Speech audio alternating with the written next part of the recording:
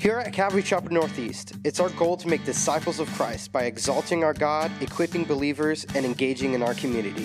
Thanks for tuning in to this week's CCNE podcast.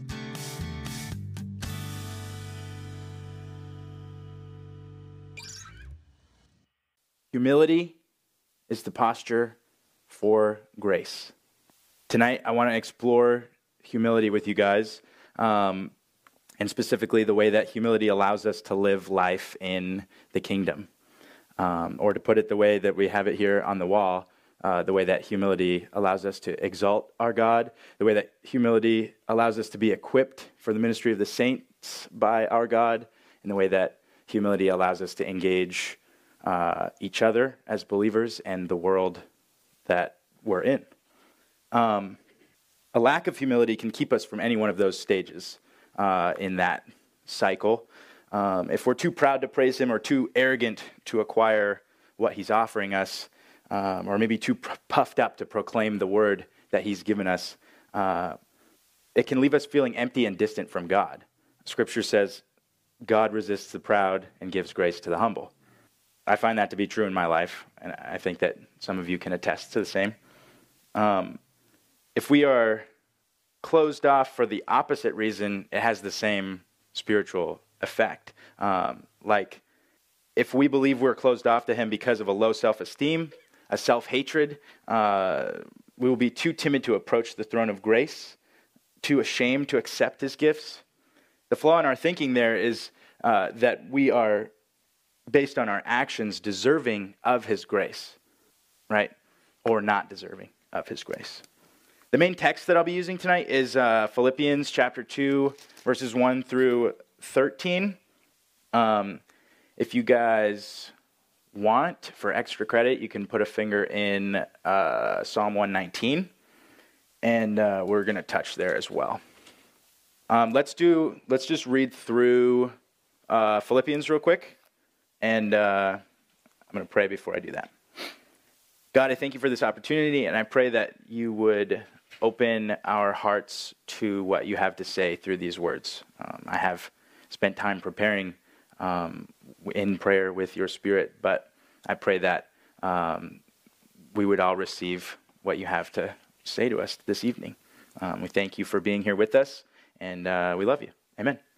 All right, beginning in verse 1 there, Paul says, "Therefore, if there is any consolation in Christ, if any comfort of love, if any fellowship of the Spirit, if any affection and mercy, fulfill my joy by being like-minded, having the same love, being of one accord, of one mind. Let nothing be done through selfish ambition or conceit, but in lowliness of mind, let each esteem others better than himself.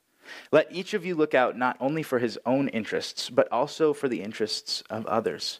Let this mind be in you, which was also in Christ Jesus, who, being in the form of God, did not consider it robbery to be equal with God, but made himself of no reputation, taking the form of a bondservant, and coming in the likeness of men. And being found in appearance as a man, he humbled himself and became obedient to the point of death, even the death of the cross. Therefore God also has highly exalted him and given him the name which is above every name, that at the name of Jesus every knee should bow, of those in heaven, of those on earth, and of those under the earth, and that every tongue should confess that Jesus Christ is Lord, to the glory of God the Father. Therefore, my beloved, as you have always obeyed, not as in my presence only, but now much more in my absence, work out your own salvation with fear and trembling. For it is God who works in you, both to will and to do for his good pleasure." Thank you, Jesus. I once heard verse 13 used to define grace. Pastor Jim Cottrell spoke in 10th Hour, and he shared with us, grace is God working in you to give you both the desire and the ability to do what pleases him. And I have found this to be true as I work with that definition in my life. God's grace is his unmerited favor that I, the chief of sinners, I'm stealing that from Paul, but I think that exemplifies the chiefness of my sinning. You're not supposed to steal, you guys. That I would be forgiven of all my unrighteousness by the payment of Christ's blood. That's not only grace, it's unreasonable grace. It doesn't make any sense. It's not forgiveness for losing a library book, or like at the gas station when they pay the last little bit of change from the change bucket. That's not even grace. They have the money right there. This is something I could never pay on my own, right? And the person who gave me the gift to pay a debt that was killing me is somebody that I am inspired to get to know, to repay, to obey. And his grace not only causes that desire in me, it empowers me to do what pleases him. I cannot receive this grace, though, without first accepting my need for it. Until I acknowledge that there is distress in the flesh, discomfort of hate, disunity in the spirit, aversion and cruelty, how can I turn to Jesus for the consolation in Christ, the comfort in love, the unity in the spirit, the affection and mercy? This is where humility becomes useful. Famous Calvary Chapel pastor Richard Perea, famous among friends, once said, humility is just agreeing with God. Since the fall of man, mankind has been believing the lie that was whispered to Eve. This will make you like God. But we're not. We're not like him. Agreeing with God begins agreeing that he is God and we are not. Being comfortable with the fact that we're not perfect and he still loves us. We don't need to be perfect because he is. We need to be humbly dependent on him. We are neither qualified by our ability to keep the law nor disqualified by our inherent lawlessness.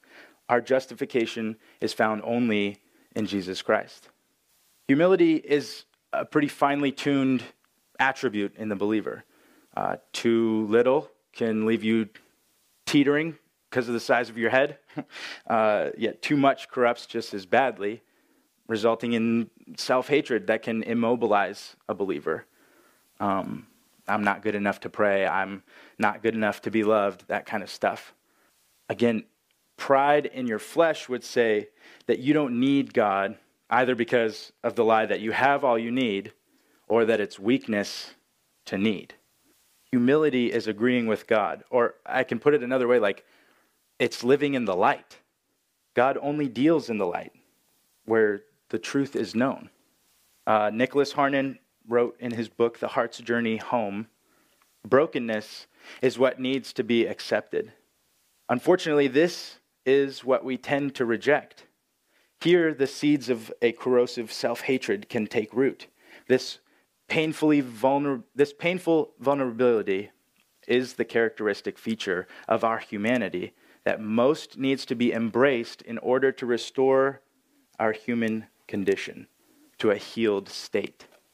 That is an idea that I'd like to explore here tonight.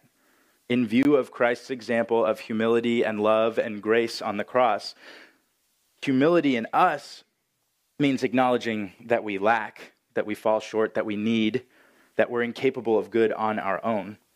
But it isn't just an appropriately low view of self, an acceptance of our limited capacity for righteousness.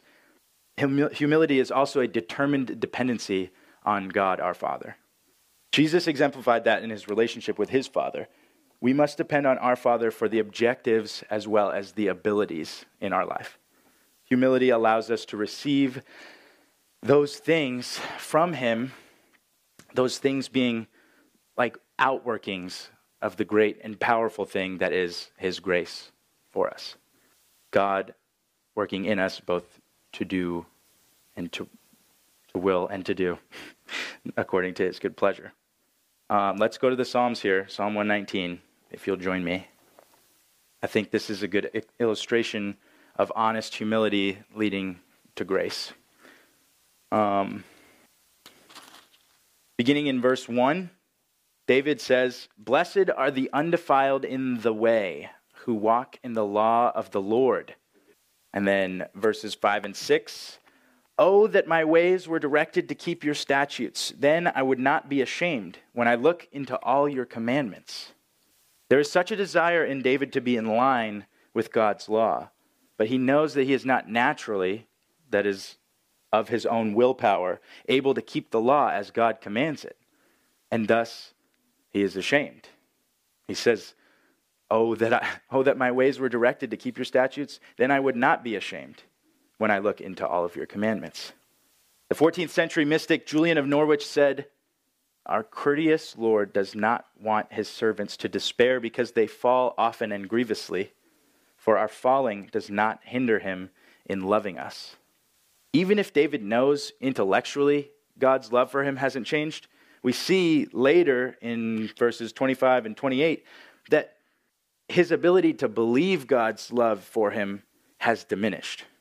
Like, he can know it, but in his heart, he doesn't quite feel it. Let's read those verses. 25 says, my soul clings to the dust. Revive me according to your word. 28, my soul melts from heaviness. Strengthen me according to your word. These words are expressing a deep sense of trouble in his soul. Like, he's falling apart because he can't keep the law as he sees it from God. But I think he finds the answer in verse 29. It says, remove from me the way of lying and grant me your law graciously. There's something so powerful about the honesty of humility. When we live humbly in the light, agreeing with God, we accept that we are not perfect. He is then able to show us just how much he loves us, how much grace he has for us. Remove from us the way of lying, God, and grant us your law graciously. Grace does not ever excuse the truth. That's not grace. That's manipulation, evil, cheap grace. I don't like bringing up cheap grace in the context of grace because I think it takes away. We're talking about two completely different things. One is a lie and one is the truth that we are how we are and God loved us and sent his son for us. Brennan Manning said, it takes a profound conversion to accept that God is relentlessly tender and compassionate towards us just as we are. Not in spite of our sins and faults, that would not be total acceptance, but with them. God does not condone or sanction evil. He does not withhold his love because there is evil in us, though.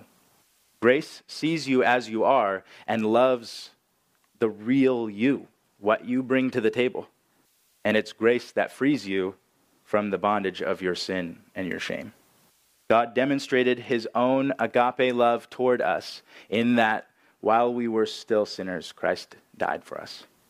So work out your own salvation with fear and trembling, for it is God who works in you both to will and to do according to his good pleasure. Let's go back to Philippians verse 1 and we'll start breaking that down. Therefore, if there is any consolation in Christ, if any comfort of love, if any fellowship of the Spirit, if any affection and mercy. We know, sitting here tonight, that there is consolation in Christ for the humble. There is comfort in his love. There is fellowship of the Spirit. There is affection and mercy for the humble in the light. Each of these things are manifested to us when we agree to God's light shining on our souls, right? When we are exposed before him just as we are, not all put together as we may want to appear, but as we truly are on the inside. It is there that we can finally receive the consoling touch of the Holy Spirit and the loving comfort of his affection and mercy. Only when we open our eyes that we've kept squeezed shut to all that we are, as he gently reveals it to us, will we be able to see the extent of his love for us. 1 John chapter 1, verses 6 through 10 say, if we say that we have fellowship with him and walk in darkness, we lie and do not practice the truth. But if we walk in the light, as he is in the light, we have fellowship with one another, and the blood of Jesus Christ, his Son, cleanses us from all sin. If we say that we have no sin, we deceive ourselves, and the truth is not in us. If we confess our sins, he is faithful and just to forgive our sins and to cleanse us from all unrighteousness. If we say that we have not sinned, we make him a liar, and his word is not in us. I believe that the prodigal son is also a good picture of this type of humility as a posture for grace. He asked for his inheritance before his father passed away. So that's a pretty big social faux pas. Basically saying that he wished his dad was dead already so that he could inherit his wealth. Then he squandered that wealth in Vegas with no regard for his future. He didn't make a single good investment with it. He lost it all. He didn't save, he sinned. He didn't gamble, he just lit his wealth on fire. And when the fuse had run out on that time bomb of that lifestyle, he found his need. He was humbled.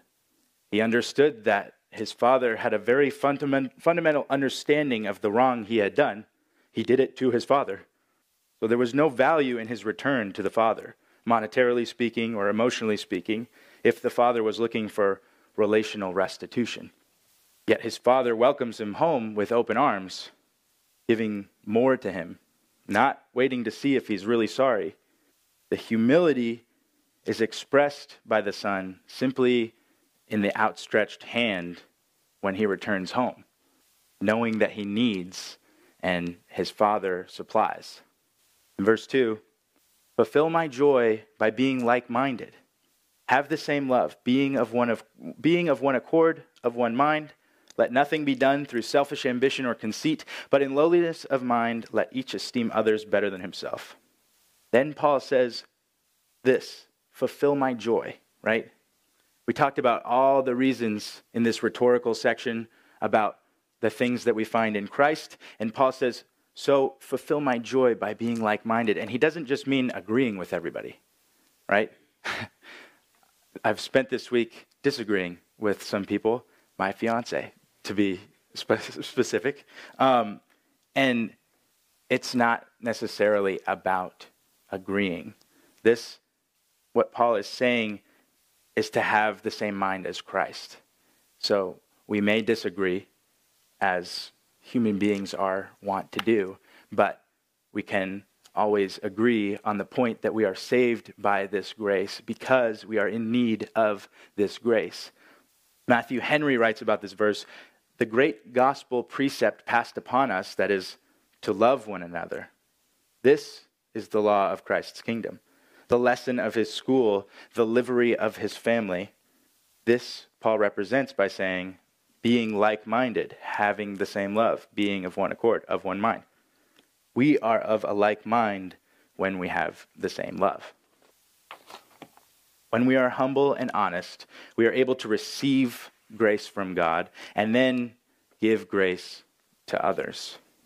Only when I recognize the unconditional nature of the love of God can I offer it to others free from conditions and contingencies. Verses 3 and 4, let nothing be done through selfish ambition or conceit, but in lowliness of mind, let each esteem others better than himself. Let each of you look out not only for his own interests, but also for the interests of others. Now, in 2 Corinthians, Paul tells the story that I think corroborates this point. Chapter 12, he had been given a thorn in the flesh. He pled with the Lord to take it away 3 times. God replied that my grace is sufficient for you, for my strength is made perfect in weakness. Therefore, Paul continues, most gladly I will boast in my infirmities, that the power of Christ may rest upon me. Therefore, I take pleasure in my infirmities, in reproaches, in needs, in persecutions, in distresses, for Christ's sake. For when I am weak, then I am strong. John Foreman put it lyrically, the wound is where the light shines through. There's a story of Thomas Merton. He's a famed spiritual guide, and he told a monk one day, a fellow monk, if I make anything of the fact that I'm Thomas Merton, I am dead. He said, if you make anything of the fact that you're in charge of the pig barn, you're dead. His solution, quit keeping score altogether and surrender ourselves with all our sinfulness to God, who sees neither the score nor the scorekeeper, but only his child redeemed by Christ. I believe that the inclination to keep score comes from a mistrust or distrust of God. Our mistrust is that his grace is freely given. Surely we have to do something to earn it, right? I think that it feels safer if we deserve it because then it's ours. But he truly has freely forgiven us. Praise God, because we could never earn it, right? Our distrust in him is that his love is unfailing. As we see failure and falling in our own lives and hearts, we fear that we're not allowed to rely on God, but it's this very failing and falling that is used to turn us back to reliance on him. God uses the brokenness. Whatever it is that you're struggling with now, he is fully prepared to use it for his glory. Do you believe that? Some of us need to hear that as the pressures of our life seem to be besting us. Maybe it's a fight you keep having with your spouse, a child who's proving difficult to instruct. You're struggling to trust God in the face of uncertainty in some area in your life. Or maybe you're giving in to temptation. He wants to show you grace and work in you both to will and to do according to his good pleasure. Remember David, remove from me the way of lying and grant to me your law graciously. One of the lies we fall into is that we must bring God glory on our own. He will bring it through us to himself. Some of us are struggling with burdens that we've held on to our whole lives. Something we'd rather just hang on to until we get into the grave, right? Paul says, let nothing be done out of selfish ambition. Does holding on to crushing guilt until you die because you're afraid of how people will react count as selfish ambition? It does. Please hear me. There is consolation in Christ. There is comfort of love. There is affection and mercy. God has a new purpose for the very things that the enemy has been using to keep you from him. The purpose is always to bring you closer to him and others, right? Please let him break those chains of fear and doubt off of you today. Confess and be healed. Live in the light today, humbly agreeing with God, and watch the way that the gifts God has given your brothers and sisters and you can be used to heal and to glorify God. Remove from me the way of lying and grant to me graciously your law. Another lie is that God can't bring glory to himself through us and our brokenness. He will bring glory to himself through us.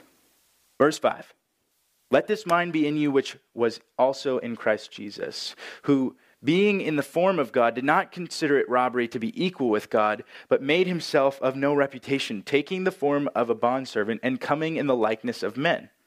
And being found in appearance as a man, he humbled himself and became obedient to the point of death, even the death of the cross. Jesus had it all together. He had it made. He was sitting at the right hand of the Father, probably enjoying it, I'm thinking. He gave it all up because he loves us to come down here. And maybe I'm talking too slow over things that we all know, but I think that they're important. He suffered the greatest humiliation, culturally speaking, but also, I'm pretty sure in the whole world ever.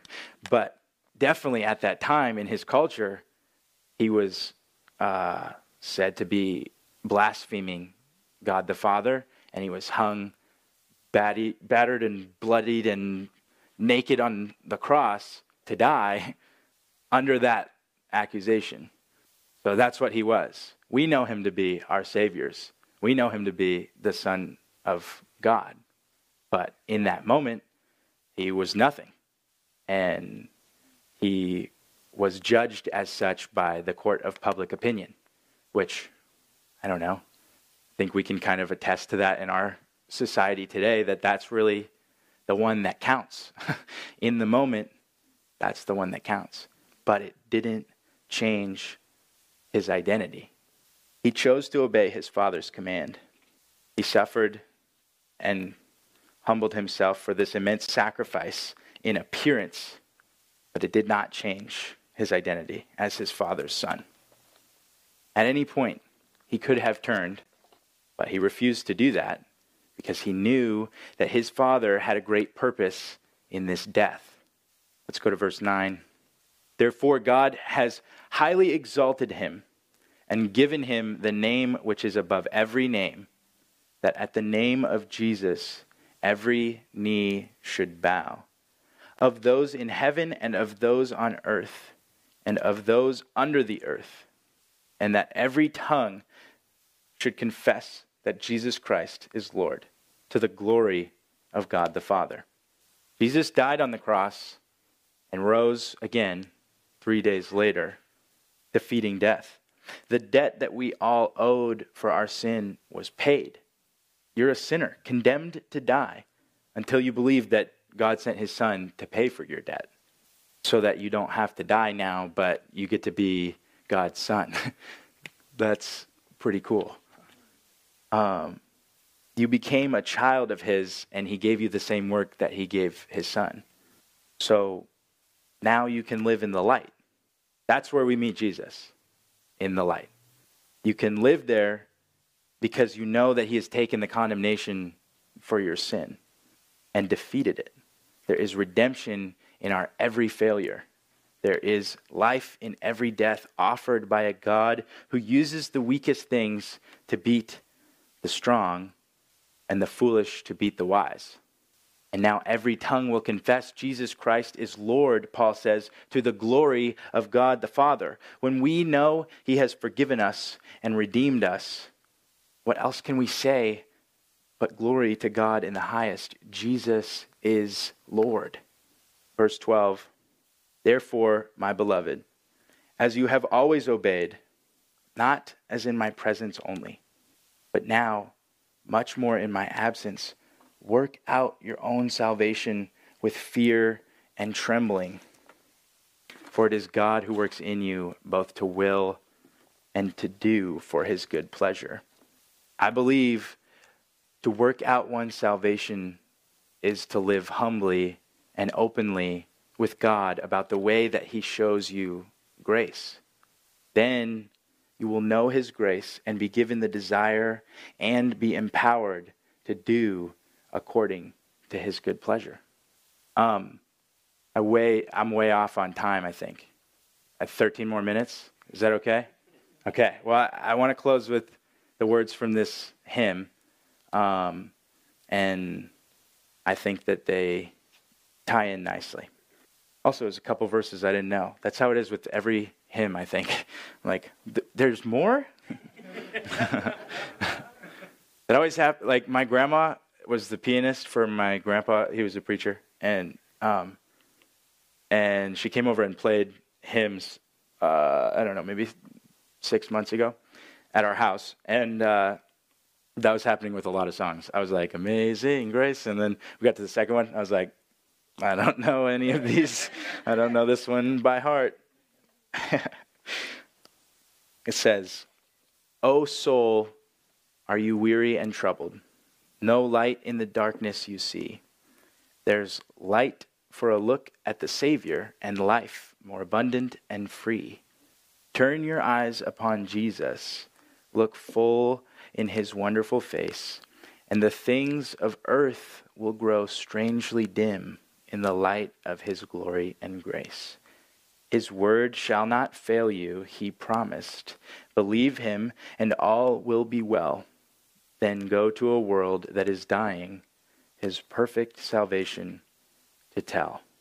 God, I pray that the things of this world would grow dim in the light of your glory and grace, that you would shine your love into our lives in the areas that we have tried to keep hidden from others, from you, God, from ourselves even, that you would draw us closer to you so that we could live out the grace that you've given us in the world that you've given us to show your grace to. I pray for each one of us here that we would be able to live humbly, openly, honestly, agreeing with you in the light about the way that we are, knowing that you have given us the grace to be how we are, and you will complete the work that you have started in each one of us, God. I thank you for that promise, and I thank you for all these promises that you have given us in the Word. Thank you for this opportunity to share with my family here at CCNE. We love you, and we pray this all in Jesus' name. Amen. Here at CCNE, there are so many events happening throughout the week, so make sure you're subscribed to the weekly e-bulletin so you can be fully informed of all that we're doing. For more info, or if there are any prayer requests you'd like to share with us, be sure to visit us at ccnortheast.org.